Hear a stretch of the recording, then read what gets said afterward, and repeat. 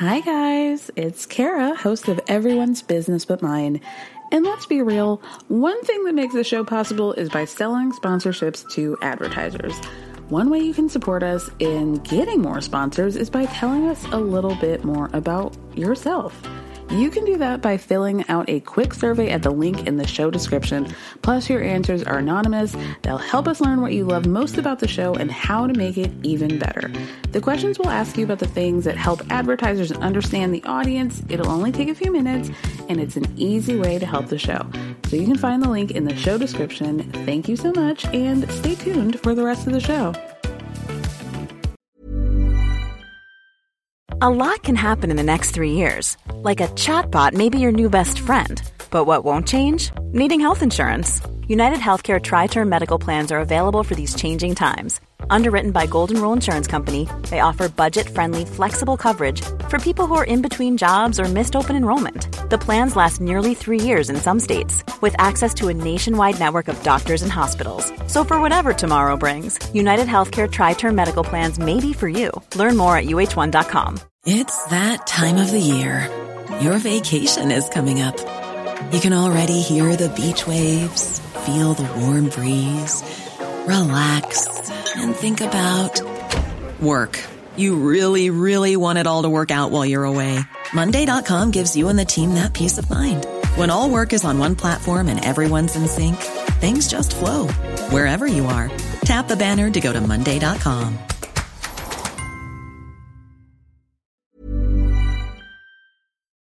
So apparently, after we got engaged, he backtracked, went back to producers and started like pleading with them to take it out. Take what out? The engagement. And she was like, don't say, at this point she knows, like, I don't know what to do. And she's like, don't say anything that I told you, we're gonna just wait and see when he leaves. But we thought you knew, and we thought you guys were breaking up because he was so insistent. He didn't want the engagement to be.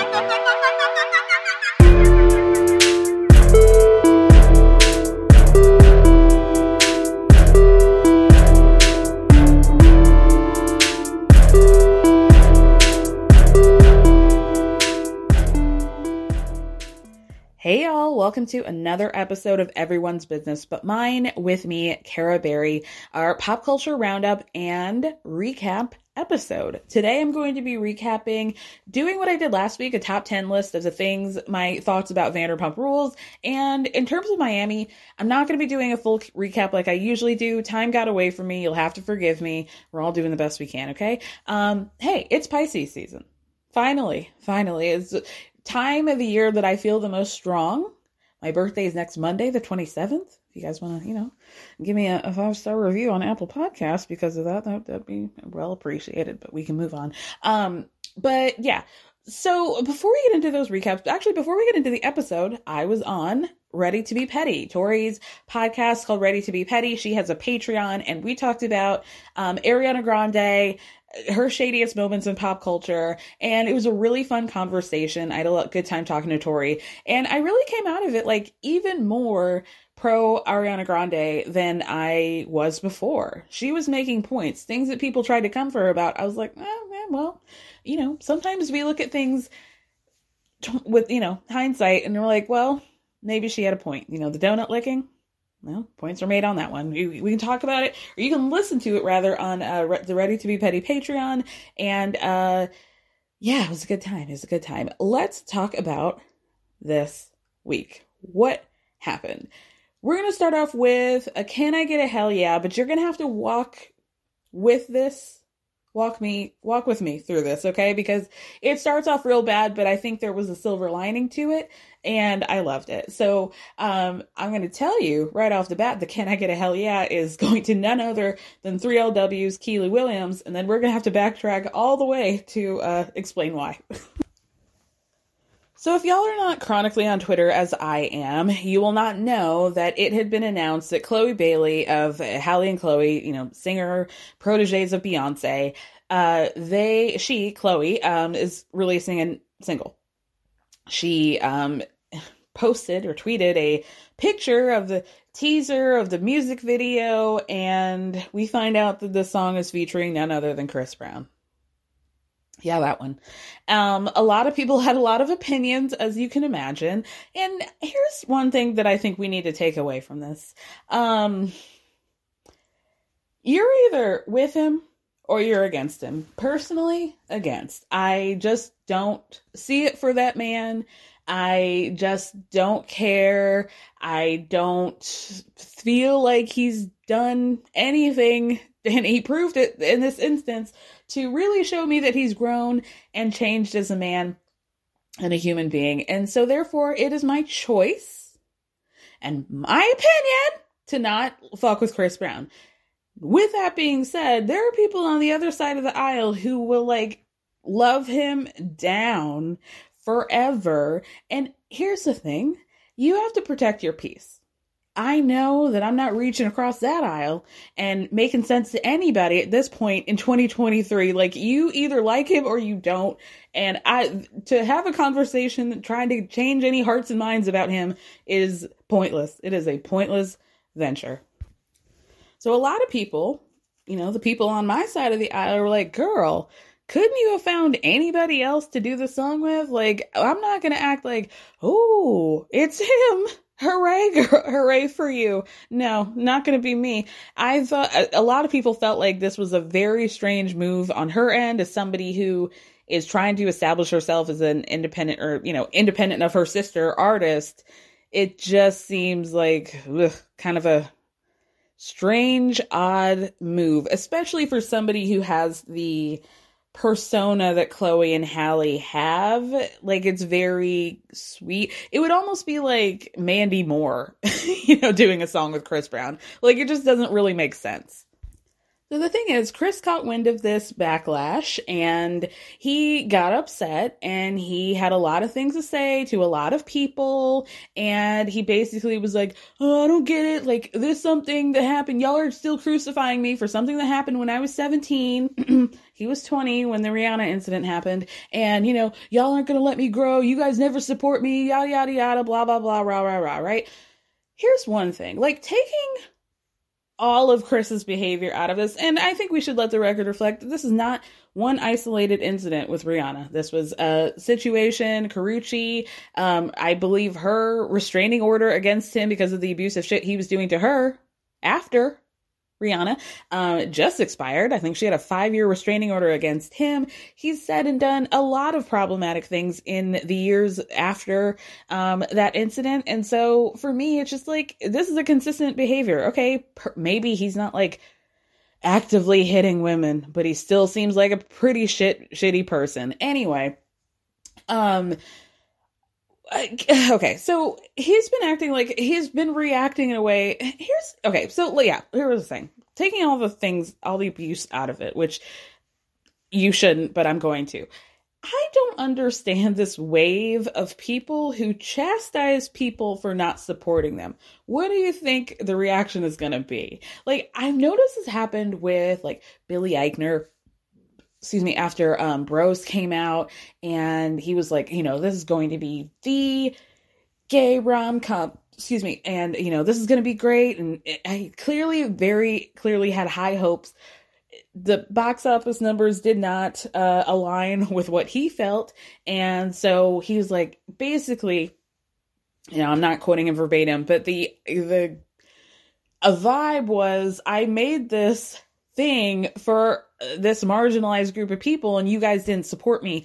Why is that? And like, I don't get it. Same thing with Todrick and the real what's that show called? The Real Gays of WeHo. What is it called? I don't know. Clearly I haven't watched it, but like after the premiere where 20,000 people watched it. 20,000. Like, really think about how, like, this was a show that was aired right after the premiere of RuPaul's Drag Race, a juggernaut of a show that just moved back to basic cable. Like, people were tuned in. And then you would think that they would keep their TVs on. Somebody. No. Nobody. Everybody was like, remote, 9 p.m., thank you. 20,000. That is embarrassing. That's embarrassing. Anyway, he came out and was like, you guys, we made this for you and you guys don't, want to support us and yada, yada, yada. And it's like, first of all, Todrick, people just don't like you. Okay? Maybe it's a you problem. Did you even think about that? Do you think about all the people who talk cash shit about you all the time, about you scamming people, not paying your dancers, being a colorist, being an asshole? Like, this is a consistent pattern of behavior for you, and now you are acting really confused as to why people don't want to support you. Very strange. You know people don't like you. Like, even on a regular day. I have not seen a compliment towards Todrick Hall since, like, he worked with Taylor Swift. How long ago was that? So what are you confused about? So my point is, like, I don't understand if people don't support you in the way that you feel like you should be supportive, why your reaction would be to, like, wag your finger at them and be like, I did this for you and you don't appreciate it. Do you think that people are gonna, like, run to want to support you after that? After they feel like you've chastised them? I don't really understand. But anyway, let's get to Keely. Keely tweeted, "Let him come out with his own record. So genius, so captivating that it makes us all forget that he beats women. He can't, so he won't. So what does he do? He slowly creeps back into the mainstream by getting small nods for features on Black women's merit. Black women who are more talented, more worthy, but give him the okay. I'm spotting the fucking air right now. Garbage." And then 3 puke emojis. Now, I will say that the only thing incorrect in her statement is the fact that, like, Chris Brown is consistently working. The man is on radio all the time. Anytime I turn on any sort of Black R&B hip hop station, if I'm, like, down in Atlanta and I'm driving my mom's car and I can, listen to the radio, you cannot, like, it's like he is on every damn station. If it's not his song, he's the featured artist. Like, it's crazy that this man is, like, acting like he's not being supported when he is taking over the radio all over. I hear his music all the time, whether I want to or not, and I don't. Let me just go back real quick and paint the picture of, like, what exactly Chris said. He said, "I'm fucking 33. I'm tired of y'all running with this narrative. You guys watch Blueface, this rapper, and Krishan. You guys watch them beat the fuck out of each other in front of the world, but that's okay. That's entertainment. Y'all can suck my dick respectfully." And then he talks about how he has been canceled, but there are white artists who get to beat the fuck out of their women, and they still get the support. Okay, is that what you want? You want to be able to put your hands on women and still get support? Is it, like, what? If you guys don't know who Blueface and Krishan are, consider yourselves incredibly lucky. But if you do, I will just say the Blueface responded in his own kind, who was like, yo, and this was fucked up, but it wasn't wrong. He said, "I do put my hands on my girlfriend, but what I don't do is deny it. And what I also don't do is act like other people should, like I don't understand why people don't fuck with me." Like, at least he was like, you act like you don't understand why people don't want to support you, but at least I get it. Like, I don't sit here crying about other people. I don't sit here crying about how you're on the radio and not me. It was a twisted justification. Like, I cannot believe that I had to agree with this man, even an ounce. So let me get back to the Keely Williams, can I get a hell yeah of it all? Chris Brown responds, takes time out of his tour, the tour that he's on, talking about not being supported, that he was, like, talking about her lisp and all this stuff, like, just cracking these old jokes, promises, like, we get it, okay? We've all said it, okay? So then somebody tweeted, "A cheetah girl really made Chris Brown pressed," 2 crying emojis. And then she quote tweeted it. And this was truly iconic. She goes, "And not even one of the famous ones."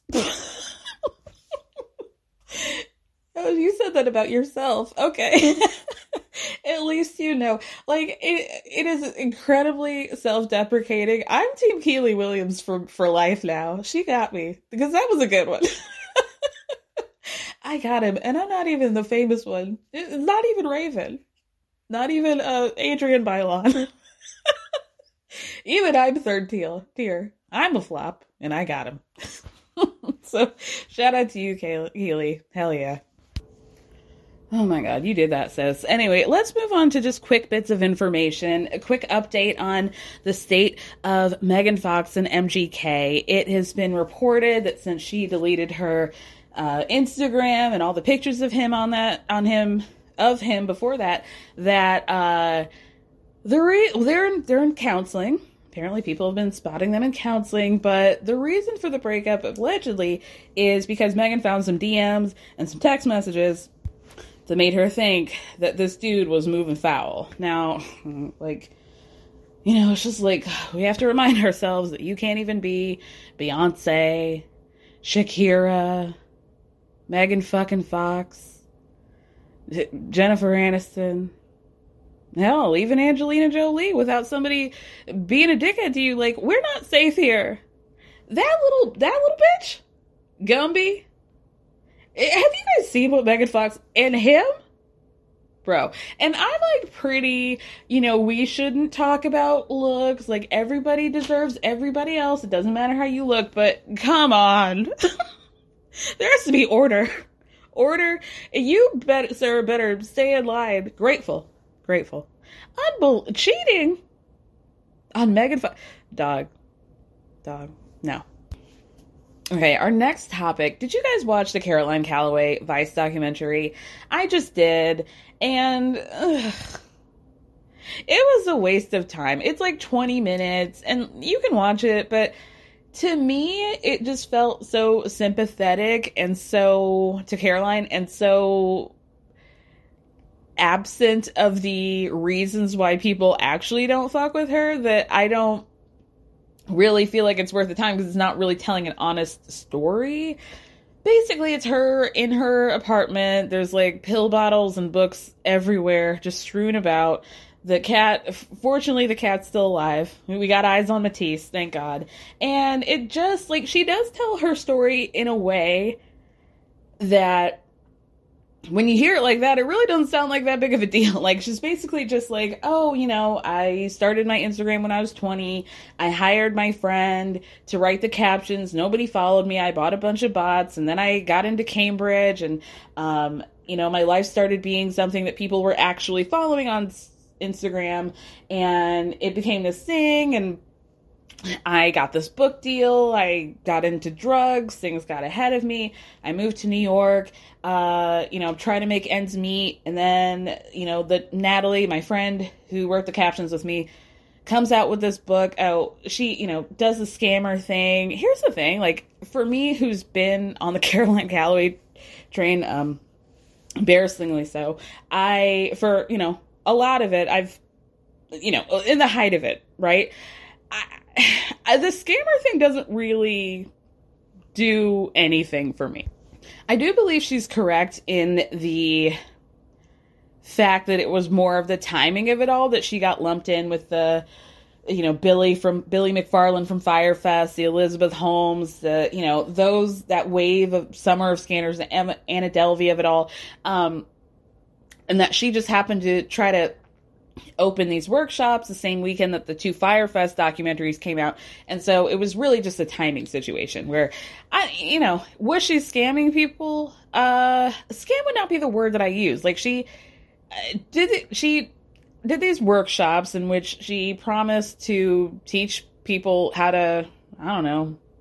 I don't know what the purpose was, to be like some sort of freewheeling white woman in the West Village. I honestly don't know. I think there was something about salads, and she was going to give people flowers to put in their hair and take pictures of them.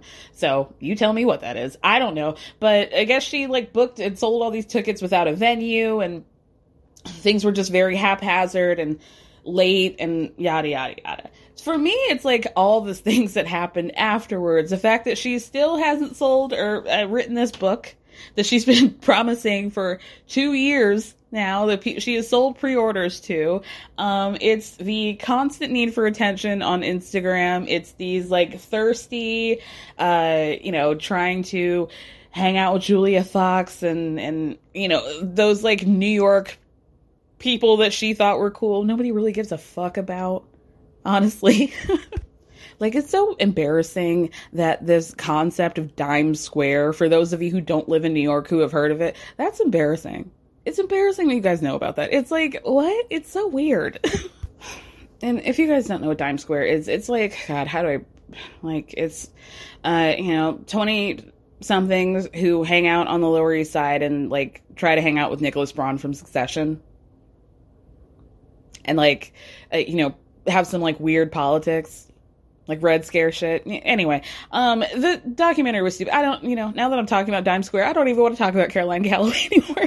I just like, I don't get me all pissed off. I don't care. The point of it is, I think it was very sympathetic to her. Definitely didn't paint the whole picture.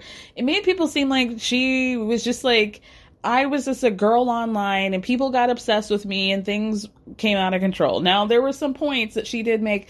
Apparently, there was a user who, in a subreddit about her, had over 200,000 posts all about Caroline. Now, that is fucking weird. I will give you that, girl. But there are other things that she just like very much glosses over that I think she was very much a party to and responsible for, and like doesn't want to seem to take any kind of ownership of it. I heard briefly that maybe she did this documentary with a friend of hers, which makes a lot of sense because, I mean, we have to understand, like, not many people are going to make a documentary that is not sympathetic to them when it's about them. So I do get that, but, I just really didn't care. Moving on. Oh God. Before we get into these recaps, I have to take it back.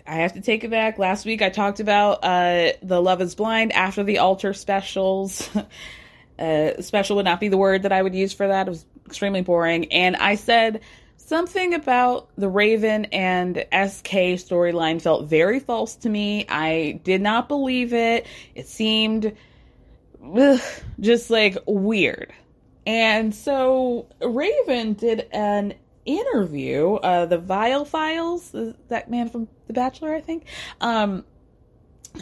She did an interview with him and she dropped some bombshells of information that made a lot more sense as to what the hell was going on and the low-down, dirty little deeds of that man. That man, how did he do it? Capture the hearts and minds of all these Netflix users only to be a dirty little bee.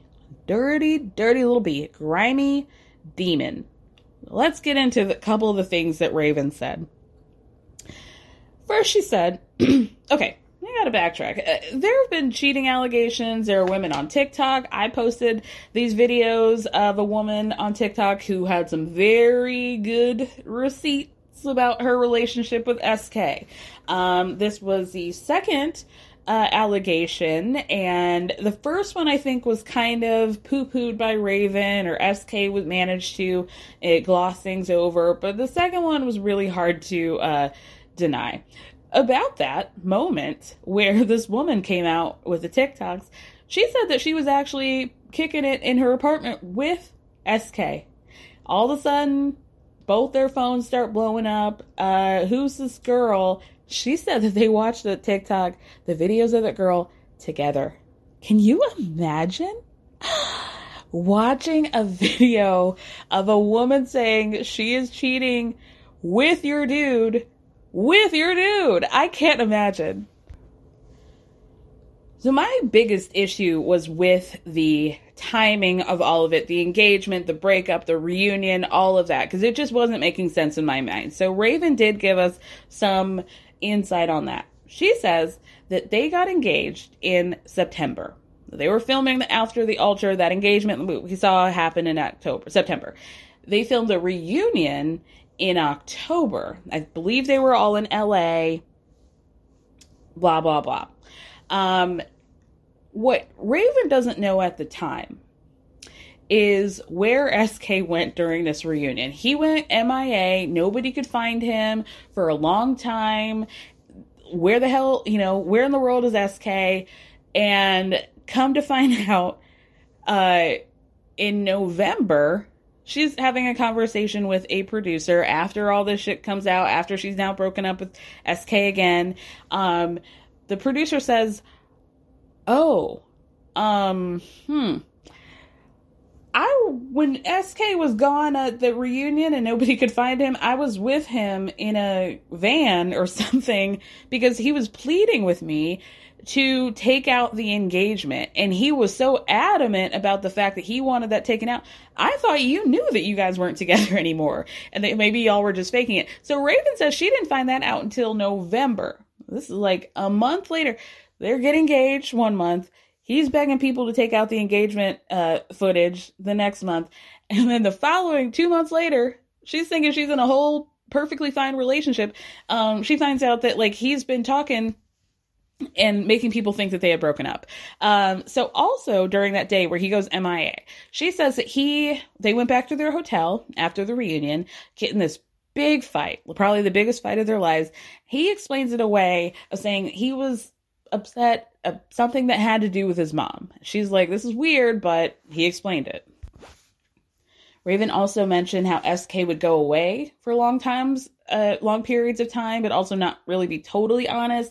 She says that he invited her to Europe on a European vacation. She said she couldn't go. She had to work, blah, blah, blah. She stays back in Texas. He goes on this European vacation and finds out that he actually went with another woman. There was also another time where he went on a vacation to Mexico, which that girl from TikTok posted the receipts of him buying her a ticket and all that. She thought he was in school. He's been saying, oh, I'm actively in school this whole time. So he was vacationing. She thinks he's still in California at school. She's like, he's calling me every day. Like, and she said in the After the Altar special, you've never made me feel like you're too busy for me. You're always calling me. We're always in contact. Like, I never feel like, I'm missing out on you or anything like that. The man is a diabolical genius. Now, here's what really fucked me up, y'all. I think we all remember, a lot of us remember, that in the very beginning of the season, like when we're just getting to know the guys and the guys are in the pods talking about like, hey, bro, what do you look for in a woman? Like things that bros talk about. And SK mentioned him liking this process because, you get to know people. And I don't know, the way he said it, I felt like a few people at the time were like, oh, this is his way to date white women. And them to fall in love with him without like seeing like him being, who he presents himself to be at first. Interesting. And a couple people picked up on that, but then he gets into this relationship with Raven and we're like, okay, well maybe not. Like he seems like a pretty solid dude. So Raven says that throughout their relationship, now if you guys don't know what Raven of Love is Blind looks like, Google her. Google her. Google her. This man had the nerve to say, she says that he was very critical about her looks. This woman is a yoga instructor. Baddie. Okay, she is so gorgeous. Like, it is crazy. Like, nobody on this planet could say that that woman is any kind of ugly. She's a bad bitch, okay? Baddie. So Raven says that he was very critical about her looks to the point where she kind of approached him and was like, I kind of feel like you don't like me. Like, this is kind of a lot. And so she says, eventually he admitted to not being attracted to her. And if you look at the type of women that he was cheating on her with, it makes a lot of sense. He just doesn't like black women. And that fucking sucks. Like, why he would put anybody through this situation is beyond me. What was he hoping for? If you already had chicks waiting for you, thinking that you're in a relationship with them, why would you go on the show? I don't understand. I can't make sense of what his end game was. Because, okay, you knew that you weren't attracted to this woman. You clearly knew it wasn't going to work because you said no to her at the wedding the first time. Why didn't you just let her go? Why did you not just let her go? That is wild. Why? Hitch your ride to somebody you're not even attracted to. Like, like if you're not even going to get any sort of benefit outside of that, it's not like she's a billionaire. This isn't like a Jeff Bezos situation. Like, it just doesn't make sense. If you're not even attracted to her, then what's the point? You're wasting your own time. But anyway, I wish Raven the best. And, I take it back. He's running real foul in these streets. And, the clown came back to bite. This is what happens when you do clownery, SK. And we're happy to see it. I'm happy to see that he is getting what he rightfully deserves.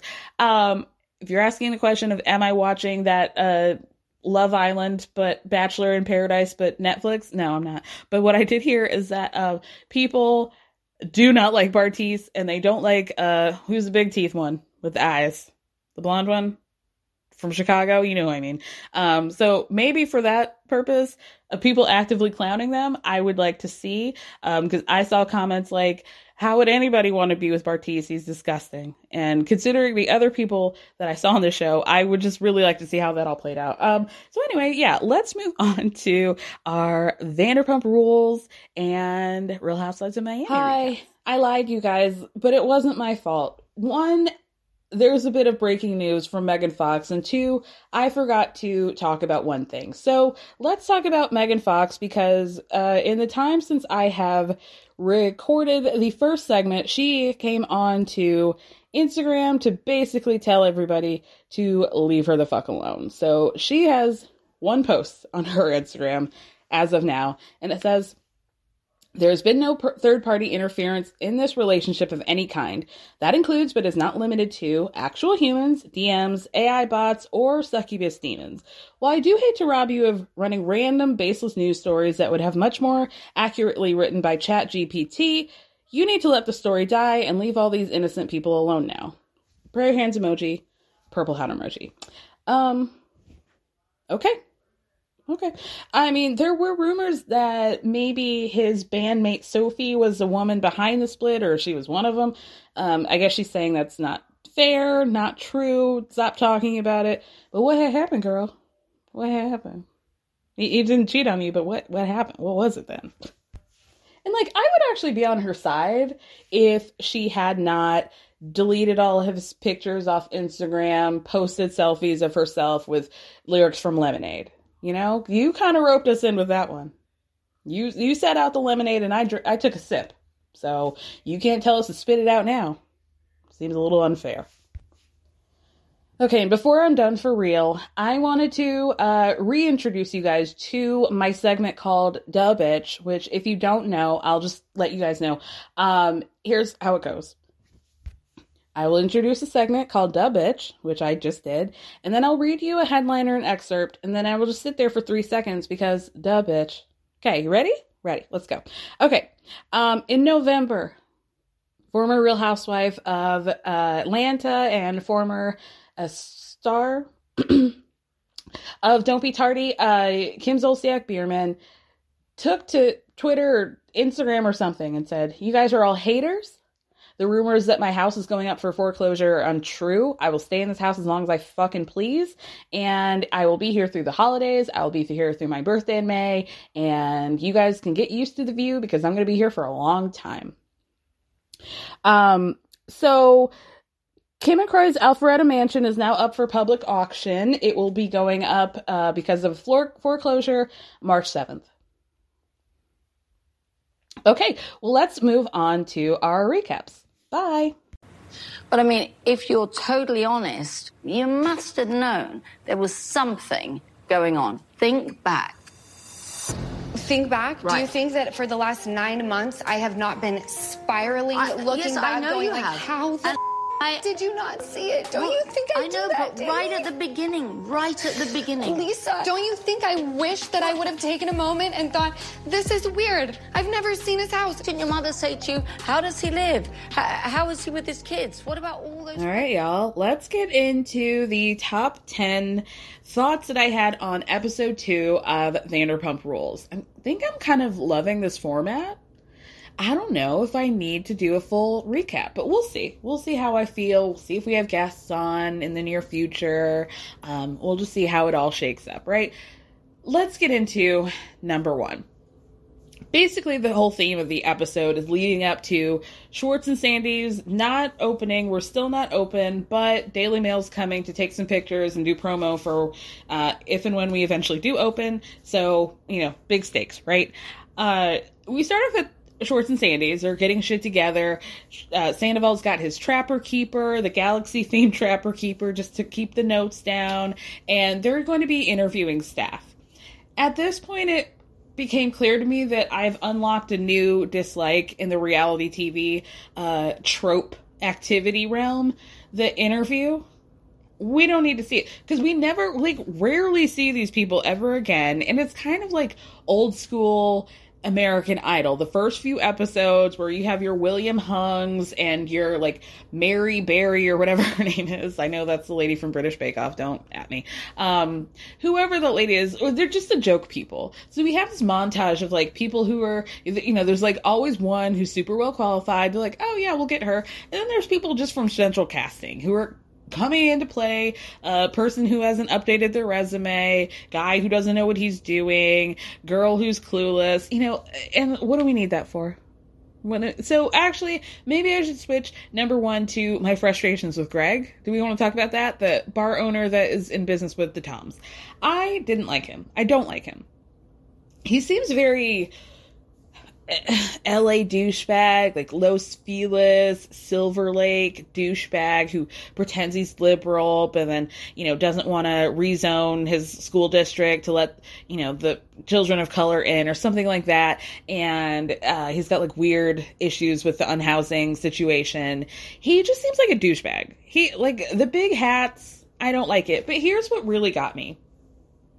He, at the end of the episode, goes over to Lisa, and they film the scene, and he just, lets the chopper spray on both Toms, and I have to take up for them, because I feel like he's telling Lisa, oh, time is money, it costs $1,000 a day to keep this business open, and we're not actually doing business yet. They're costing me a bunch of money. I knew that they would be inexperienced, but I didn't think it would be this bad, and blah, blah, blah.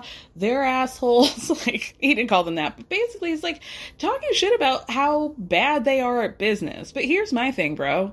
Aren't you Mr. Businessman? Aren't you Mr. Monopoly here? Why don't you vet the people that you go into business with better? Because we could all see, no shade, but these are 2 reality stars. They've been in reality for years. They had one restaurant with the person who actually is in business with restaurant people. So I don't really feel like it's cool to talk shit about them for not being experienced. You're the one who chose to go into business with them. You're the one who should have known better, right? It's not their fault. It's your fault for going into business with people who aren't actually business people. And I'm kind of glad that LVP didn't totally take the bait. She couldn't break the fourth wall, but she was like, yo, I think maybe there was a miscommunication between you guys, but we signed them on because they were really good at social media and their big social media presence, wink, wink. And they're really good with people, wink, wink. And so that's why we use them. That's why they became an asset to us. So I don't know, go the fuck on Shark Tank if you want to deal with real business people. Shut up. Bro, we all watched the episode where Tom Schwartz couldn't even manage to fix one drink on his audition shift at Sir or wherever the hell he was. He had a fucking panic attack and left when somebody ordered a glass of wine. So whose fault is that, Anyway, moving on to number 2, when Peter and Raquel go on their date. I am begging Peter to find an ounce of swag or charisma before he gets on our televisions and goes on a date again. I can't take it. 2 episodes and I'm already out. I have no room for secondhand embarrassment. I cannot take this man. I cannot take him being like, oh, do you like my shirt? Cause you said that the date was going to be casual, but I just wanted to find a happy medium between casual and dressy. Cause we're on a date. I can't date anybody. Every time I watch Peter on TV, I'm like, how the fuck am I going to go on a date with anybody again? I can't do it. I refuse. For this? No. Y'all know me historically. I'm leave that man if you want to. Leave him in a heartbeat. But if your plan, why does this kept? If your plan is to find another man, you might just want to work with what you got, girl. Because, listen, it's hell out here. Not going to lie. It's hell. And quiet as it's kept, I don't care how psycho this makes me sound. I'm at the point, I'm knocking on 27's door. 27, woo! 37's door. And I'm at the point where, like, if I'm allowing you to speak to me and I get to the point where I feel like this is a permanent thing, you better put a ring on it or leave me the fuck alone, because I'm not breaking up with anybody. Okay? I'm done. I'm done with breaking up with people. I'm not doing it. So you're going to stay on this ride with me forever or leave me alone. Anyway, if anybody's looking for a stepmother, holler at your girl. You can email me at everyone's business but mine. Send me a picture of your daddies. Anyway, so basically the date goes downhill. If you thought the shirt conversation was bad, it goes from worse to worser, okay? Because Peter asks Raquel how things went with her, I was going to say recital, with her pageant. And you know what? Not well, bitch. Not well. She placed top 15, wasn't happy with that, but the reason why she's really feeling some type of way is because it was her last pageant. Due to our last presidential administration, the man in charge, or whatever you want to call it, whatever he was doing, apparently very busy. In the midst of all the other stuff, apparently he had time to enact some sort of rule in which a woman peaks at 27 in the pageant world, so you cannot compete after that. That was her last pageant, and she tells Peter, you know, I kind of went into a depression after that. And he looks at her and he says, are you still in the depression? You are, aren't you? Tears. Immediately tears. And I get it. I totally understood what she was saying. She's saying, I'm in a place where a lot of things that I thought were like part of my life and my identity are now over. Maybe it seems silly to be crying over a pageant at 27 years old, but at the end of the day, there's just like a lot of big changes happening in her life. She broke up with this dude that she thought she was going to marry. We also find out that he had been bankrolling her life for the last 5 years, so she really hadn't had to be financially solvent for herself, and that's a big change. She's watching her friends go off and do shit, and they all have American Express cards, and she doesn't, and, you know, it's just a lot. She's just out here in the world with Graham and a prayer, and, you know, it was a lot of pressure on her. Now, listen, I rarely, if ever, clearly from my last rant about dating, feel sympathy for men, but I have to, sadly chuckle at Peter having to comfort this woman as she's saying, I just want to be single and free. Oh, okay. Woo, woo, woo. Shh. Okay, baby. Yeah, I get it, girl. I get it. Officially been friend zoned. Raquel also says in a confessional that after seeing James and Allie make out all over the Hotel Ziggy and Sir, that she's kind of like, do I want that old thing back? You know, the classic, doesn't matter how long the separation's been. When you see or you find out that your ex has found somebody and they're really happy with them, it's just kind of a, you know, just a, doesn't feel great. Doesn't feel great. So she says, I don't think Peter's my type, but, you know, they say that your taste buds change every 5 years, so maybe my taste in men has too. It has not. We'll talk about that in a second. Anyway, number 3, Katie and Lala, they go get spray tans for the soft launch or the Daily Mail party. And, you know, even though Katie and Tom were both talking last week about how they're going to be, you know, the Courtney and Scott of people who should have never been together in the first place, and that they were going to be great best friends, best exes ever. Now she's feeling annoyed. And Lala's like, listen, she starts off by saying, oh, it's probably pretty good for you to go into that bar and not have any resentment over him or the bar. And Katie's like, no, actually, I'm kind of still dealing with the residual stuff. I'm having to pick up the slack for Tom. I'm having to watch the dogs because he's got to do stuff with the bar. And I just don't want to have to tie up his loose ends. Lala gives her some good information, good advice. You don't owe him anything. You guys are not partners. You need to let him know. And that's it. You guys aren't in a partnership anymore. So then Lala starts to talk about her relationship with Schwartz and the talk that they had. And basically, she's over it. She doesn't think she has a soft spot for Schwartz anymore. She doesn't have time for anything.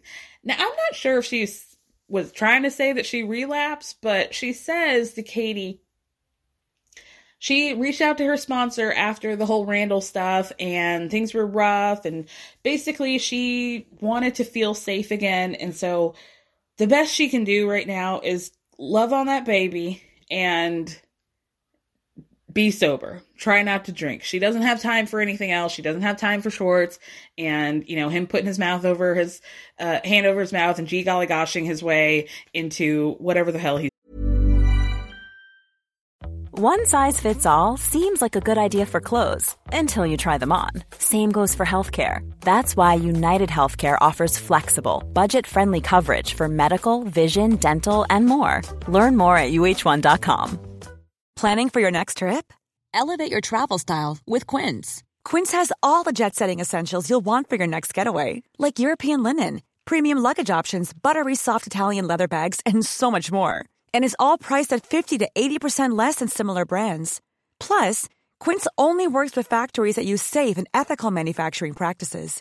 Pack your bags with high-quality essentials you'll be wearing for vacations to come with Quince. Go to quince.com/pack for free shipping and 365-day returns. This episode is sponsored by BetterHelp. As we all know, when it comes to everyone's business, I like to mention it all, but when it comes to mine, I like to keep things a little bit closer to the chest. But that method doesn't always work when it comes to your mental health, and we all need a way to purge and get it out. Therapy is a safe space to do that and to figure out how to work through whatever's weighing you down by learning positive coping skills and all the tools you need to help you be the best version of yourself.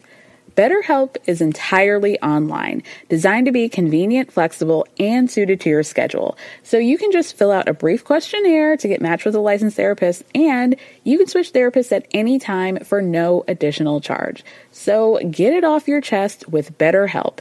Visit BetterHelp.com/everyone'sbusiness today to get 10% off your first month. That's BetterHelp, HELP.com/everyone'sbusiness. Now, she's been crying this whole time, so tension is broken by Katie, who starts to laugh at her because Lala, who just got her spray tan done, her face is now streaked with tears, and shout out to the cameraman who just zoomed right in on that tear, like the anti-Lauren Conrad, just a streak of white down the face, and I loved it. Number 4 is really just an aside that I liked Ariana's pink confessional dress, and welcome guys. Welcome me, welcome you. I've been saying for a couple of years now to boos and hisses that Tom Sandoval in this 70s sleeve mustache look is hot, and nobody wanted to listen to me. But then all of a sudden, here comes the cavalcade being like, oh, I think Sandoval's really hot. He looks so good now. And I'm thinking, bitch, y'all weren't with me shooting at the gym, but okay, welcome. He is hot. Thank you. Number 5, Lisa has her first required scene per episode. Ooh, I'm hesitating to talk about this scene. I really am. Lala comes over. They have this sit down for tea where they're pretending like they're friends or something. Please. LVP couldn't even be bothered to bring out the rosé. Not even her own branded rosé. You get an old cup from the mug, not even a fancy one, something with cats on it, and some Publix milk or whatever they have, Ralph's milk. And you better be happy. Be happy with it, girl. So, Lala, how are you? How are you doing? Obviously, Lala came into this situation thinking that she was going to be getting a sympathetic scene partner in Lisa. No. Nope. Didn't happen. Did not happen. So LVP is like, okay, if you're really going to be honest, Lala, and think about it, you must have known that something was going on with Randall. So Lala's like, okay, do you not think that I've been looking back for these past 9 months and spiraling, wondering how the fuck did I not see it? So Lisa she does this thing that I notice she does on Housewives, is when she wants to control everything. We know that. She wants to control every situation. She wants to be the mother hen who's saying everything right and getting to the point, and everybody's just crumbling at her feet. And they're like, oh, Lisa, you're so right. How could I have done this?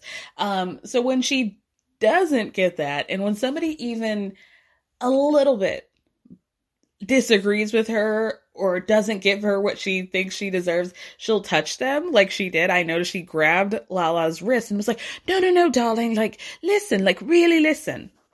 Even right at the beginning, did you not see anything? So Lala starts talking about how she was 25, she met somebody who she thought was head over heels in love with her, and she would see him FaceTime with the kids, and she just didn't think anything. She thought everything was above board. So then Lala says, I know what the outside thinks of me. And then we see, who calls her a slut? Jax. Why don't you go suck some dick for another Range Rover? I'm calling you a whore because you are one, Katie Maloney. Tom last episode being like, why is she surprised about him having a casting couch when that's how she met him? And this is where I have to like insert my opinion. Okay. And this is difficult because y'all know I'm like very believe women, very pro. Do I think that Lala's a victim in this? Absolutely. Especially when she has a child in here that she's going to have to care for and explain her daddy and how her daddy ain't shit. Okay? That sucks. That's a shitty situation to put yourself in. However, we cannot negate that there is hard evidence and has been for years to the odd nature of her relationship with Randall, from the NDAs, how protective she was of him in the beginning for very obvious reasons, and just like, the things that she said, we can't just ignore them. And so here's what I want to say, and I hope you guys aren't mad at me, that I think, in my opinion, Lala wants to be a black and white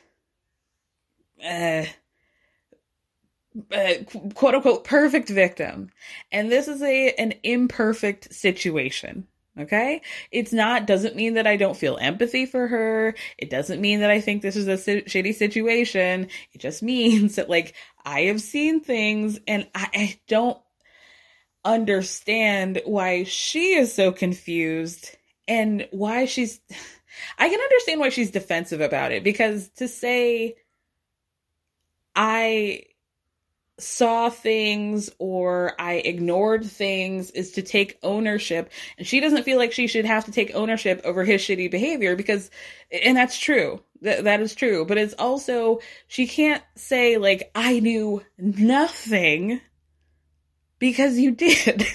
You did know things. You did know that he was married. And then this leads us to number 6, where she tells this Arizona story. I'm a little bit confused about this, or what she was. I mean, I'm not confused about what she said. I'm just confused about this person. So she tells Lisa, all these people said shit about me. I didn't think that you would feel that way about me too.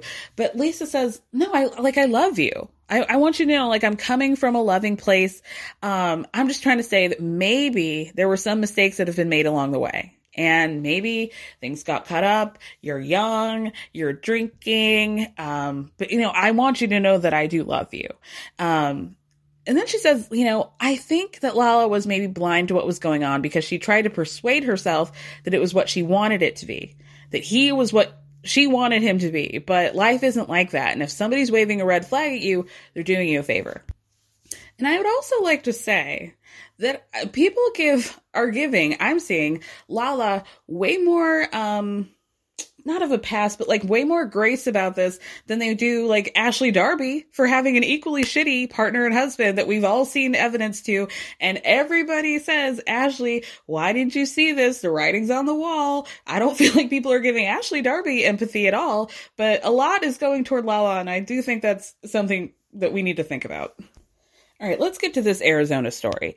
So the way Lala tells it, in the beginning of her relationship, she did see a bunch of red flags regarding Randall and his relationship with his wife, who she thought was his ex-wife or estranged wife at the time. So she's getting all hot in the panties and is like, Randall, what the hell's going on? They fly to Arizona. she meets up with this woman who says, don't worry about a thing. He is being honest with you. I've spoken to his ex. She just will not accept the fact that he has repeatedly told her this relationship is over. You know, he's not manipulating you. Everything's fine. So she then is like, great. I believe him from there on out. I guess. I decided to let things go, she says. Cut to years later, she's talking to Amber, the ex-wife, and Amber tells her, oh, that lady who told you this is also the same lady who was our counselor when we were going through our ups and downs in our relationship. So is this like, was she suggesting that this is just a hired woman? Like a fake woman? That's just like doing his bidding with regard to every woman to like make sure that he's able to cheat in peace? Like is this an actual licensed professional? Or is this like, and why Arizona? You know, why are you flying to Arizona to have this lady tell you, oh, it's okay? Didn't that seem weird to you? I don't know. What? I need more about the story. So then LVP says that she has not spoken to Randall since Pandora, like the day Pandora had her baby, he was calling, trying to come over and talk about Lala, trying to get their relationship back together. So for the timeline's sake, this was Pandora had her kid November 2021. The LA Times article came out June 2022. I'm not sure where in the mix there Lala and Randall broke up, but Lala says, I don't know why he was trying to come over to your house, because he had that girlfriend since I gave birth to Ocean in March of 2021. So he also moved her in 2 days after I moved out of the house. So I'm not really sure what performative bullshit he was trying to do with you. She also said in a confessional, not in confessional, in Watch What Happens Live, that he's like engaged to this chick now. And Andy said, wow, she really caught him on a downturn, and like, amen. Okay, moving on to number 7. I want to get these done real quick. Sheena and Ariana come over to Raquel's new, really cute studio apartment.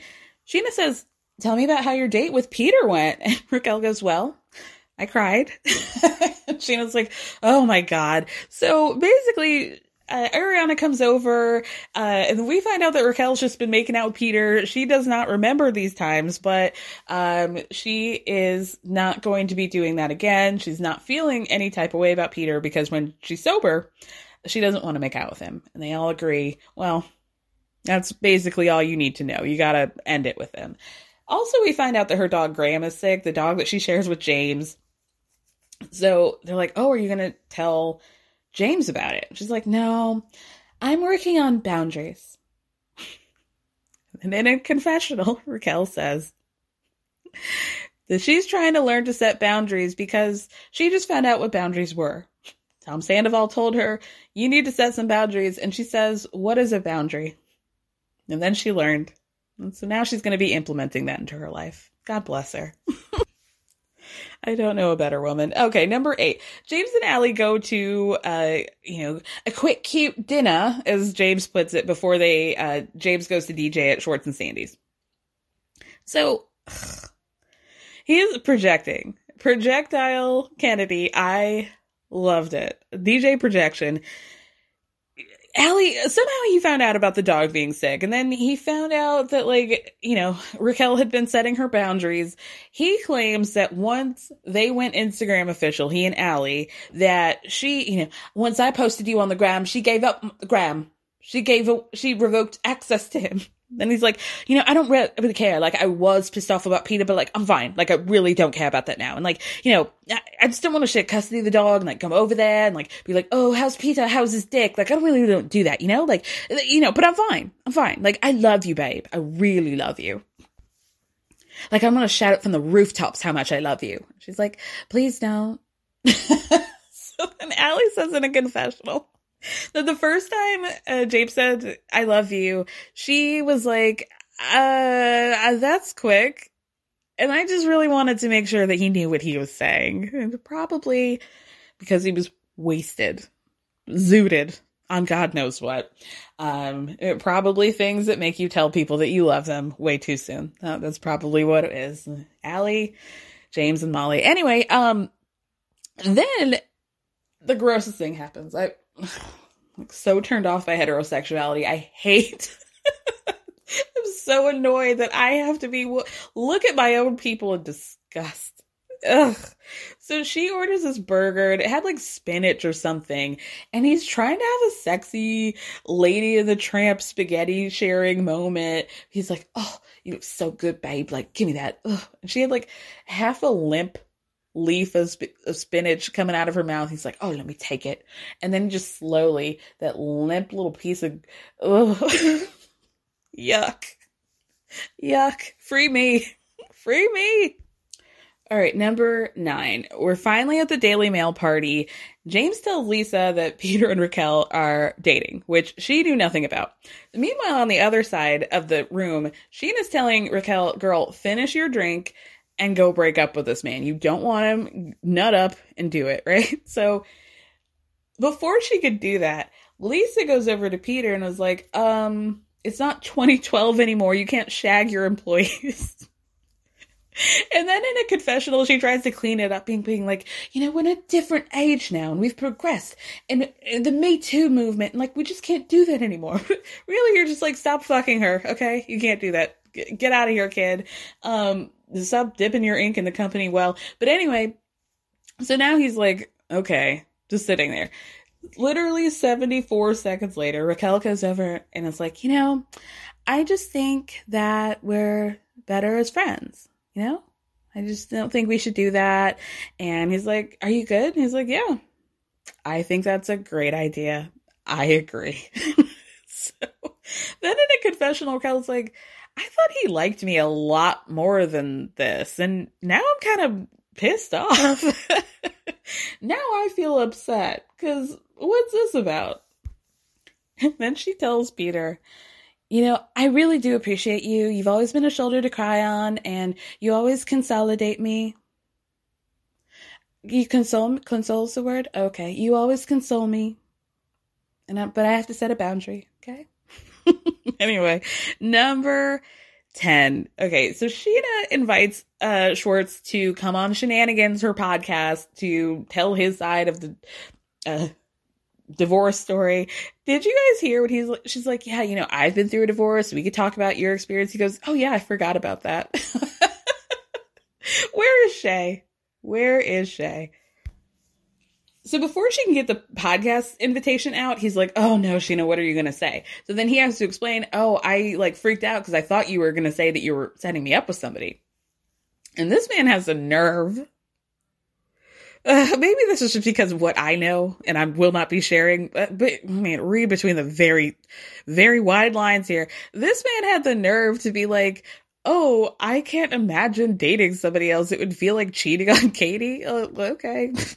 I mean, that seems like more motivation for you, frankly, given what we know. Seems like you'd want to hop on that feeling. Seems like you fucking loved it. Granted how often it happened. Anyway, the episode ends with Katie and Tom in a booth together, and they're looking around. He's kind of asking for her opinion and her approval about it. And she's like, well, it almost broke you. It did break us. So was it worth it? And then, oh, Bubba, don't say that. I mean, oh, gosh. I don't want to answer that, but, you know, I just don't want you to ever think that I chose this place over you because I didn't. Like, okay, maybe not this place, but everything else. Like, everything else. Like, we watch the show, bro. We watch the show. So Katie says, I feel like you chose a lot over me. You never made me feel like you never took my argument. You were never on my side, even when I was on your side.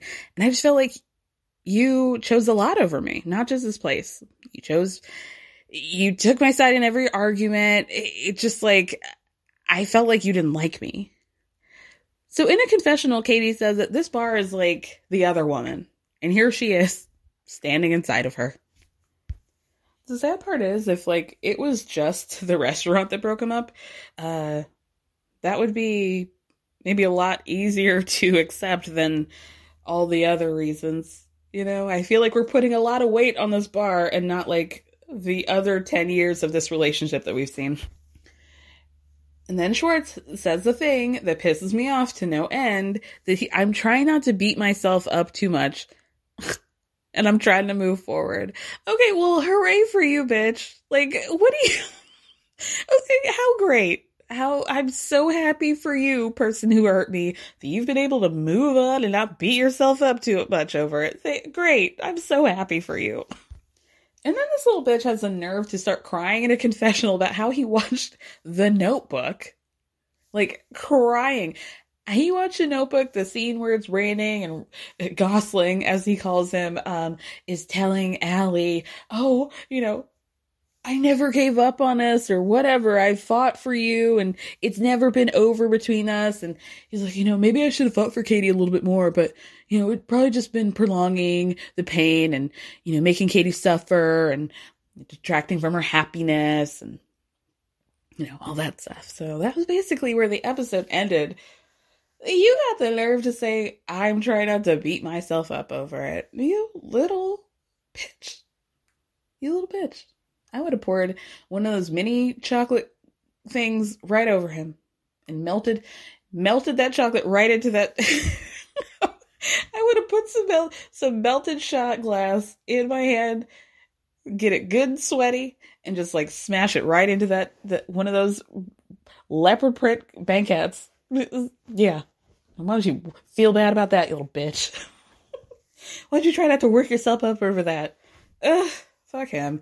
Anyway, let's move on. Under your energy? I get pissed off. I never start. I never initiate conflict. It's not my thing. You guys rent your house every weekend to pay your mortgage. Someone was telling me, oh, I saw Julie at the Four Seasons and she was making out with a man. I heard you hooked up with every doctor in the hospital.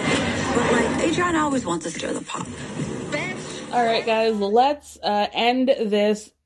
I'm going to talk about Miami in the same way that I talked about Vanderpump Rules. I'm going to share my top 10 thoughts from the episode. Another incredible episode. But my thing is, how the hell are we supposed to end this season? It does not add up to me because we know, Housewives formula, throughout the season they go on their domestic trip and then the international trip. And then after the international trip, we're pretty much wrapping up the season. But how the hell after this episode are we gonna cleanly wrap this up in 2 more? I don't know how we do it. We're so blessed. But let's get into it. Starting with number 1, we got to talk about Lenny. Just get him out of the way. Do we need to go into Lenny's corner again to talk about what he said to his BFF page 6 this week? What did he say? I'm not even gonna pull it up. He said something like Lisa's spending too much money. He feels like Lisa's spending too much money, maybe on the attorneys, maybe on her life in general, whatever. Okay, whatever. But anyway, Lisa says on the show that she is trying other modes of communication with Lenny, and she is not really understanding why he's telling his BFF page 6 at this point that she was out too much, never home, and so he had to leave her for a 26-year-old. She's just not really seeing the connection. So she says she decided to write or send Lenny an email. But womp womp. She says, I don't think he read it. And in fact, I think he deleted it. So egg on my face. Moving on. I don't want to talk about that man anymore. But now, okay, so now we know last episode, I'm here, guys, party's here. Marisol's on the trip now. She says that she had a false COVID positive with her test, and she's back. Adriana's partially annoyed that Marisol's here, but, we're going to take advantage of the situation. So now Adriana has both Marisol and Alexia to talk once again about how she feels like they've drifted apart and they left Adriana behind. She's upset that she didn't get an invite to Alexia's birthday party last year. And Marisol's like, yeah, I just think we're not as close as we used to be. No big deal. But then Adriana goes back to, why didn't you guys support me when I was divorcing Frederick, right? You guys didn't say anything. You were in the wedding. You were bridesmaids. And yet nothing when we got divorced. So Adriana says, listen, I know you guys get calls. Everybody talks about everybody else in Miami. You must have heard I was getting that divorce. Neither of y'all reached out to me. So Alexia tries to say, oh, I didn't hear that. Oh, I didn't know. But then Marisol next to her is like, oh, yeah, whatever. So Alexia has to shift gears real quickly to just say, I was busy. I just had a lot of things going on. So Adriana was like, you were too busy to be my bridesmaid, but you're not. Okay, interesting. Now, this is where Adriana could just have left it at that and, like, make your points and go, okay? Apologize, get it over with, right? Then we have to make it about all this drama. And this is where I have to hop off the USS Adriana. Like, girl, she starts talking about how she's got high blood pressure or high cholesterol, which makes her more prone to stroke, and she has to stay alive for her mama, and her cholesterol's at 250 right now. But here's what cracks me up. Alexia and Marisol are like, oh, it's really that high? Like, Adriana, that's crazy. But in a confessional, Alexia goes, bro, like, I don't get it. We're on this beautiful trip, and Lars's got her body in the pool, and you're sitting here talking about cholesterol? Do you see why guys don't want to go out with you? Like, who's going to want to go out with that? Oh, my word. Every time Alexia calls somebody bro, an Angel gets Versace, probably. But yeah, like, they're totally over Adriana. There's all this drama. They don't care. They don't care. So, Adriana says in a confessional, Marisol says in a confessional, pouring herself a healthy generous helping of vodka, that if Adriana wants to pick on them, then that's fine. She can give herself a stroke. Oh my God. These women. I need a separation. Imagine Alexia and Marisol are those two kids in class that cannot be together. Like, every morning, it's 5 minutes into school, and the teacher's like, girls, go to the opposite ends of the room. I cannot deal with you today. I'm not going to do it. And they never pay attention. They're always still looking at each other from across the room and giggling and, like, saying that they have to go to the bathroom at the same time. Like, this is the energy that Alexia and Marisol give. And I could see why that's annoying to Adriana. But, like, let's leave your blood pressure or whatever the fuck out of it. Your lipid levels, they don't care. That is not what's going to do them. Then, Adriana, for whatever the fuck reason, decides to drop this bomb that one of Marisol's exes, I'm assuming the one that she married on the mountain in season 1, approached her after they broke up and tried to hit her up, tried to take her out to dinner or something. And Adriana was such a good friend to Marisol in that moment, even though this happened years ago and she never said anything until now, that she was like, we can't do this. She's my friend. Now, it doesn't really sound like you didn't want to do it. It just sounds like you felt like morally you couldn't, which I think is a difference. So everybody's trying to figure out, how did this man hit you up in the first place? Did he have your number? Like, what's going on? She's like, oh no, we met on an app. Now, I have not been on the apps in 5 years at least, but my understanding is that there has to be some sort of matching happening for you guys to communicate with each other. And I think that seems to be a pretty hard and fast rule across every dating app. Y'all can tell me if I'm wrong, but I mean, the timeline is meeting up to when I was on the app. So the math ain't math, and Adriana, how did you match with him in the first place to get to talk to him? That was a bad excuse. And somebody said, girl, I think it was Kiki Kiki was like, girl, you shouldn't have said, or no, it was Gertie. I'm sorry. Gertie said, why would you admit that? You just made the whole situation worse. You're trying to look at like a good friend, but you actually look like a really bad friend. So maybe let's be quiet, Adriana. Marisol starts off saying she doesn't really care, that, it's not like that man hasn't given it up to all of Miami at this point anyway. He's basically like an old tired lollipop. But later, she seems very hurt by the situation and says, oh, because Adriana also said that when she spoke to this dude, she was like, oh, you guys are in love. And he said, I never loved Marisol. So later, Marisol is like pretty upset. She says, I know that man loved me, and I just, like, I don't understand why she would feel the need to bring this up now. It was a very tumultuous relationship that ended very badly. I was down to a stick. Like, I weighed nothing. I lost a bunch of weight, and it was just like, I don't even know why she would have brought that stuff up. Number 3 goes to Larsa. Girl, she goes all the way with her little Hermes flip-flops into Nicole's suite to tell her, I just had a revelation about, wait for this, about Alexia getting picked on. Huh? But anyway, she says that this revelation led her to reflect on her relationship with Nicole and how silly it is that they're basically just fighting and they're just there's really no reason for us to not like each other. So let's just call it, right? And then she says, listen, I said things, you said things, Nicole, I said things. I should not have repeated that rumor. I'm sorry. And they hug. And Nicole's like, oh, great. Thank you. She finally gets it. I feel vindicated that Larsa's at least acknowledging that this was just a rumor. But this Pippin, she has the nerve to say in a confessional, oh, I don't regret what I said. I just wanted to move forward and, apologize for the back and forth. Don't apologize to me, bitch. If you don't, I cannot believe you would have the audacity to go out of your own way to say it was just a silly rumor and then be like, I don't regret what I said at all. I just want to make up with her. Ew. And that's why they're fighting today. That is exactly why they're fighting today. Number 4, while they're all getting ready for dinner, Marisol's doing glam. I think Alexia was trying to eat, it looked like, those triple-decker club sandwiches, but she was trying to get it down to just a little cocktail-sized sandwich. But she's telling Alexia, I have been feeling weird for the last 4 months. I haven't been feeling the presence of Mama Elsa or in her spirit. And I'm going to tell you, that coin that Julia gave us, I threw it over the balcony. And Alexia's like, bro, are you serious? So she says she doesn't really think that Julia has bad intentions. That's not really what she's thinking.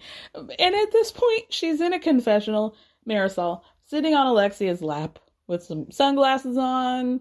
And honestly, she looked pretty cute. But these Marisol in the lap confessionals really get me every time.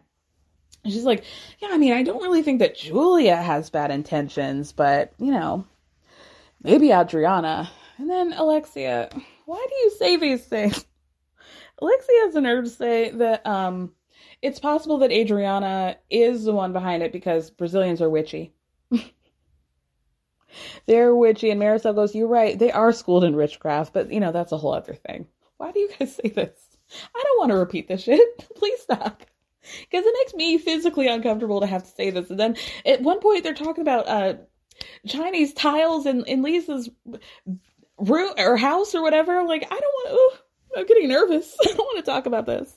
I need somebody to look at Alexia real good in the eyes and say, babe, you really need to stop making generalizations about different segments of people.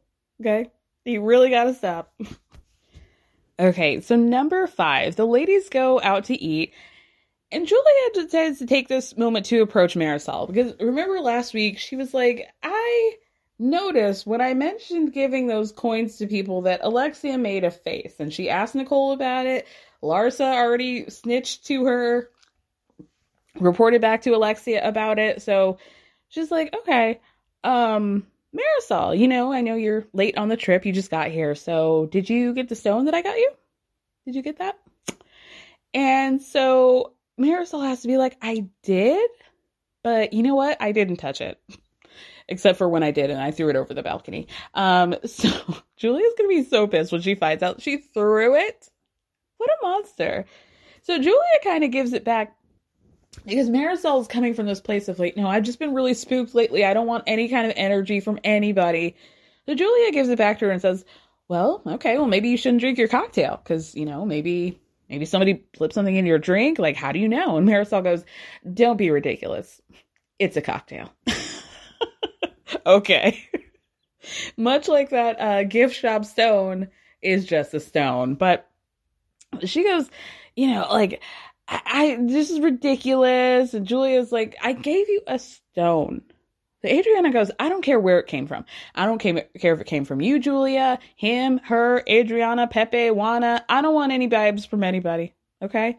Then Julia really turns her arrow on Alexia and says, what about that look you gave me at dinner last night? Was there something more to that? So Alexia tries to play innocent, and Julia's like, I really think there might be something going on. Like, you've been holding on to something since we went to the Keys, where Alexia called her a Russian prostitute. Remember that? Because the Russian women are so good at it. Like, how could she even say stuff like that? And then Julia says, "You're giving me that barracuda look right now, the same look that you gave me when I gave you that stone." So Alexia's like, "A barracuda?" So now they're getting back and forth with each other. Alexia's ready to play because they're about to do this release your rage exercise with somebody that Nicole found on the property of the resort. She's like, "Okay, do it right now, Julia. Just release your rage right now. Release the rage. Do it. Do it right now, since this has apparently been brewing inside of you for months." Then Alexia keeps accusing Julia of having rage. Julia says in a confessional, "Wasn't it Alexia that went after, Adriana's boyfriend, me, Nicole, but I'm the one with the rage issue?" By the way, they're having this whole argument, but Lisa is passing her phone to Nicole. They're giggling like two girls that need to get separated in the classroom.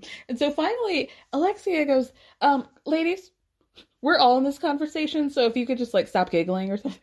So then Lisa goes, "Well, I was just Googling what a barracuda looked like." And then they actually show a side-by-side of the barracuda and Alexia. And I'm not going to say there was a resemblance, but I'm not going to say that there wasn't. Even when we're on a budget, we still deserve nice things. Quince is a place to scoop up stunning high-end goods for 50 to 80% less than similar brands. They have buttery soft cashmere sweaters starting at $50, luxurious Italian leather bags, and so much more. Plus, Quince only works with factories that use safe, ethical, and responsible manufacturing. Get the high-end goods you'll love without the high price tag with Quince. Go to quince.com/style for free shipping and 365-day returns. For some reason this week, or this episode, Lars is very interested in just smoothing things over with people. And how does she do that with Marisol is by throwing her right under the bus and saying that, Adriana, by throwing Adriana right under the bus and saying, "Oh, you called Marisol a bitch earlier, and I heard you." So what Marisol said was something along the lines of something bitch, blah, blah, blah, not directly calling her a bitch, just using it, "Oh, bitch," whatever. So that's what Adriana tries to say, I wasn't calling her a bitch, I was just using the word bitch. I'm not trying to get out of anything, but Lars is like, no, you called her a bitch. You definitely did. You definitely did. So then, Adriana calls Marisol, I'm so sorry, you guys. I'm so sorry. Adriana calls Larsa a little snitch. And Larsa, the driest way, "Yo, I'll beat your ass right now, yo. I'll beat your ass right now." I would really love to see that from Larsa. And I mean that for real, because remember, we all thought that Miss Kourtney Kardashian, now Barker, didn't have hands, but then she mollywopped the fuck out of Kim and got that body makeup all over Khloe's white walls. So, let her rip. Let's see what she's got. Somehow this throws Adriana into a rage that causes her to throw a glass of water at nobody or anything in particular. Larsa says, "Oh, she hit me with that water, I would have beat her ass." Well, no, you wouldn't have, but let's see. Kiki and Gertie are both like, "This is crazy. What's going on? Where's the rage lady? Emergency. Emergency, please." Kiki's actually running to the beach to this rage lady. It's like, "We need you. We need you right now." Oh my gosh. And then, did Kiki pee on the beach? Is that what we were I think that's what was being suggested. Did she pee on the beach? She says something in a confessional about how the women fight as often as people go to pee. And then we see her walk over to the shore where nobody is and pop a squat. And it seemed like she peed. Good on you, girl. I love Kiki. I love her. I want her to come on the podcast. I really do. All right, number 7. Adriana manages to get to the rage room healer herself. Everybody else is trying to finish their dinner, and she's bawling bawling about how nobody likes her, how she's probably going to be found dead one day with a dog by her because nobody wants to check in on her. And she's like, why does nobody want me? Nobody loves me. Tears, tears, tears. Like, it's actually pretty sad and dark. Julia's watching all of this. So she says in a confessional, I don't blindly support Adriana, but what I'm looking at, it seems like she's actually having a mental breakdown right now. She's a single woman with a child. I don't understand why these women who are married and, you know, have things feel the need to come for her all the time. Now, I do agree with Julia that it seems like Adriana's lonely and a little bit freaking out because that projection over the watch with Alexia and like, I don't have a man to like suck and get a watch for when she got it from her husband on her birthday, which is a perfectly reasonable gift. It's hater, but it's coming from, you know, like they say, anger is just pain, you know, and we're seeing the pain and I'm laughing, but I actually do feel bad for Adriana at this point because it is probably hard to feel like, oh, you know, when I had stuff, they were here for me. I bet she feels like, to quote Allie from Vanderpump Rules, like, we low-key switched lives. Like, she got married, they were supportive, and everything was good, but then, you know, they were single, right? And then things kind of flipped for them, and it's like, they're not, I don't know. But, like, I guess my other question would be is, how much is Adriana trying? Like, is this something that she's like, okay, I've tried multiple times with you guys and nothing? Because it just seems like you guys just don't want to be friends with me anymore. But what effort is she putting into the relationship, you know? And then we have a truly emotional moment because the Rage Lady gets everybody together and says, put your toes in the ocean, ladies. Shake your hands like you got eggs in them and just scream. Just start screaming and keep screaming until you feel better, basically. And nobody could take this seriously except for Kiki, who seems to really have been going through it. We need Kiki as a full housewife because there was no explanation as to what the hell was going on with that. We didn't get a talking head, no confessional, like, girl, are you okay? I mean, she turned pretty quickly. She and Gertie end up play wrestling each other. And this ends up with Lisa being knocked over and Adriana foot lightly being grazed at some point during this incident in which she starts yelling, my foot's broken, somebody broke my foot. Immediately, Alexia in a confessional calls bullshit on this and is like, Adriana just wants attention. She doesn't even care if it's negative. She just wants attention. So now, everybody else is like, well, do you guys want to go to get some drinks? Like, we're not going to do this whole thing with Adriana, so we're just going to leave. The only person who stays, poor thing, is Julia. So, like, poor little Adriana's getting her ankle wrapped. Julia's just having to sit there and be like, dang, these girls really don't give a fuck about her. And this is sad. I'm now actually seeing this happen. And then Julia has to help Adriana as she hobbles across. How the hell Adriana found a stick on the beach is beyond me. But somebody must have given her a stick that she used to act as a cane. And somebody whispers, Adriana looks like Jesus. Pharaoh, let my people go. She's absolutely right. She did. She did look like Jesus. Oh my God. So then we get to the last day of the trip. Lisa ends up leaving early because she doesn't want Lenny running to Page 6 about it and saying she spends too much time away. So she had to fuck off early. The rest of the ladies decide to spend their last day going to a private island and celebrating Julia and Kiki's birthday. So everybody's trying to have a good day. They're all like meeting up in a room to go off to this island, and then you just hear squeaking down the hallway. And poor Julia's having to wheel Adriana down. I mean, it is full drama. She's now had like several people carry her. The Rage Lady carried her to a chair at one point last night. A couple of the staff at the resort helped her. One of them got tangled up in her dress and they had to start all over again. Like, this is a lot of labor happening on these poor Black people. But then things really kick up because once they get outside that door, Adriana's like, oh, I can hear them talking about me. So then Julia and Adriana start to eavesdrop from the other side of the door. And what they hear was that Nicole got down to the situation. So Julia presented these gifts that she gave everybody as, oh, I went to a Botanica, which is like a spiritual store. But then Nicole actually called the store to find out what it was. And it's just a gift shop. Just like I said, I was feeling kind of bad last week about saying, these coins don't really seem all that spiritual. But they weren't. She's like, this is just a gift shop. They just sell little trinkets and stuff. Like nothing, none of this has to do with any sort of light arts, dark arts, spirituality, anything. Of course, Marisol doesn't care. She's like, I don't care who gave it to you. I don't care if it's a goop shop. I don't care. Herbologist, gemologist. I don't care who gave it to her. I just don't want it. I don't want it. So then Julia walks in. Adriana rolls in. And immediately, Alexia and Marisol see them go in. And Marisol goes, a wheelchair? I can't. And then they both start laughing. Larsa's mouth is just open from the laughing about the whole thing.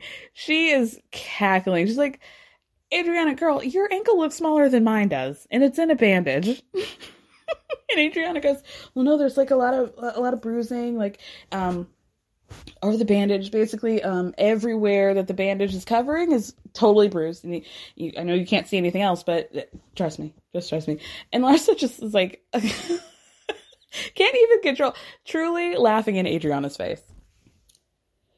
So then the ladies go out on the boat, or they try to, right?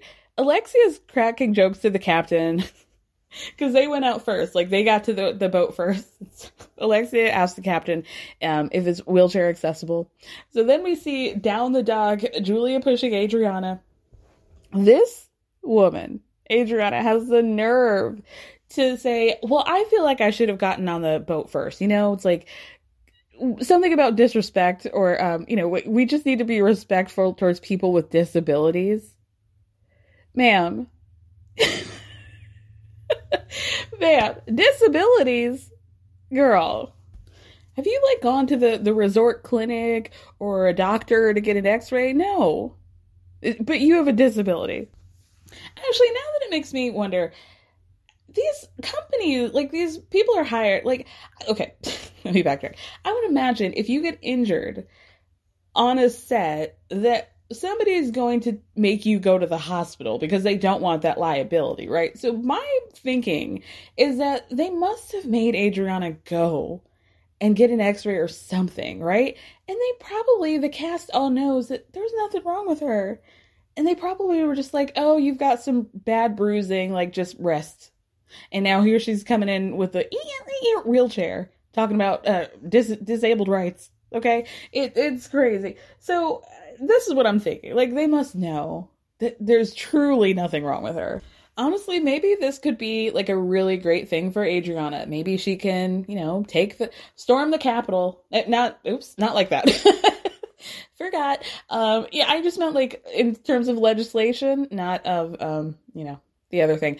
Storm the White House, maybe, might be better. But, get in with the American Disabilities Act and see if you can enact some sort of protocol for maritime activities with regard to people who have bruised their ankle. Like I said, these, again, poor Bahamian men are toting her on the boat, off the boat, to the little setup that they have for them to have lunch. Like, this is a lot of labor, and I'm hoping they're really getting tipped well. Fortunately, the healing power of music really, really helped. Crazy. Her own music. Faya. She makes the boat captain play Faya. Come, feel, or no, that's not the other one. The other one, her second single, and truly says,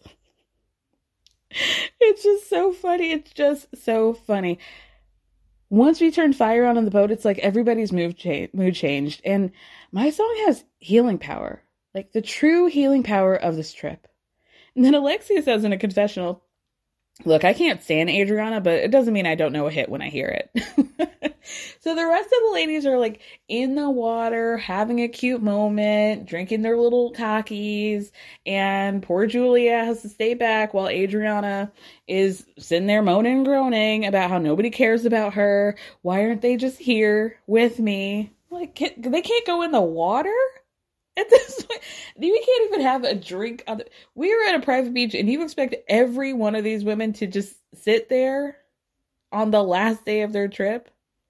Man, Adriana's lucky I wasn't on that trip. I would have been trying to recreate the Rock the Boat music video by Aaliyah and making everybody do choreo. Please, you would have messed up my numbers. Once the ladies get out of the water, they come back and Adriana makes some joke about like, oh, you know, you guys are some pretty tough bitches to like my songs, so it must be a hit if you guys all enjoy it. Alexia, quick with it, says, the music's not the problem, girl, it's the rest of the stuff. So don't worry about that. And then Adriana has the nerve to say, I almost broke my foot in 1,000 pieces. And even Larsa had to be like, almost. It didn't happen. Like, okay, anything could almost happen to us. I mean, what are we doing here? What are we doing? So Alexia is like, girl, I just don't understand why you're making such a big deal out of this, because it could have happened to anybody. Anybody could have been hurt. So then Adriana, why did you say this? Adriana, why did you say this? She says, actions have consequences. And Alexia, you should know. You should know that with Frankie. Oh. Why would you say that about her son who got into a car accident that changed his whole fucking life and he's only now rebuilding it? Why would you say that? Why would you say that? Why would you say that? Girl. When I saw the preview to this, I'm like, okay, let me reserve judgment. Give Adriana a little bit of grace because possibly there's a shot in hell that what she said, because we knew that she said this, might make sense. And it doesn't. You're talking about your bruised ankle with relation to what happened to... What? What? That is so beyond. That's so beyond. Alexia is like crying. I feel like we rarely see Alexia cry. Immediately starts crying. Is like, don't bring him the fuck up. Do not do that. And then Adriana has the nerve to say, I could have lost my foot. Oh, I'm going to pass out. I'm going to pass out. I don't even have kids. And I would have like ripped her in shreds. Like, how do you say that about somebody's child? Like, this is not Jackie on New Jersey being like, oh, you know, whatever she said about Gia. You're comparing, like, girl, that is beyond.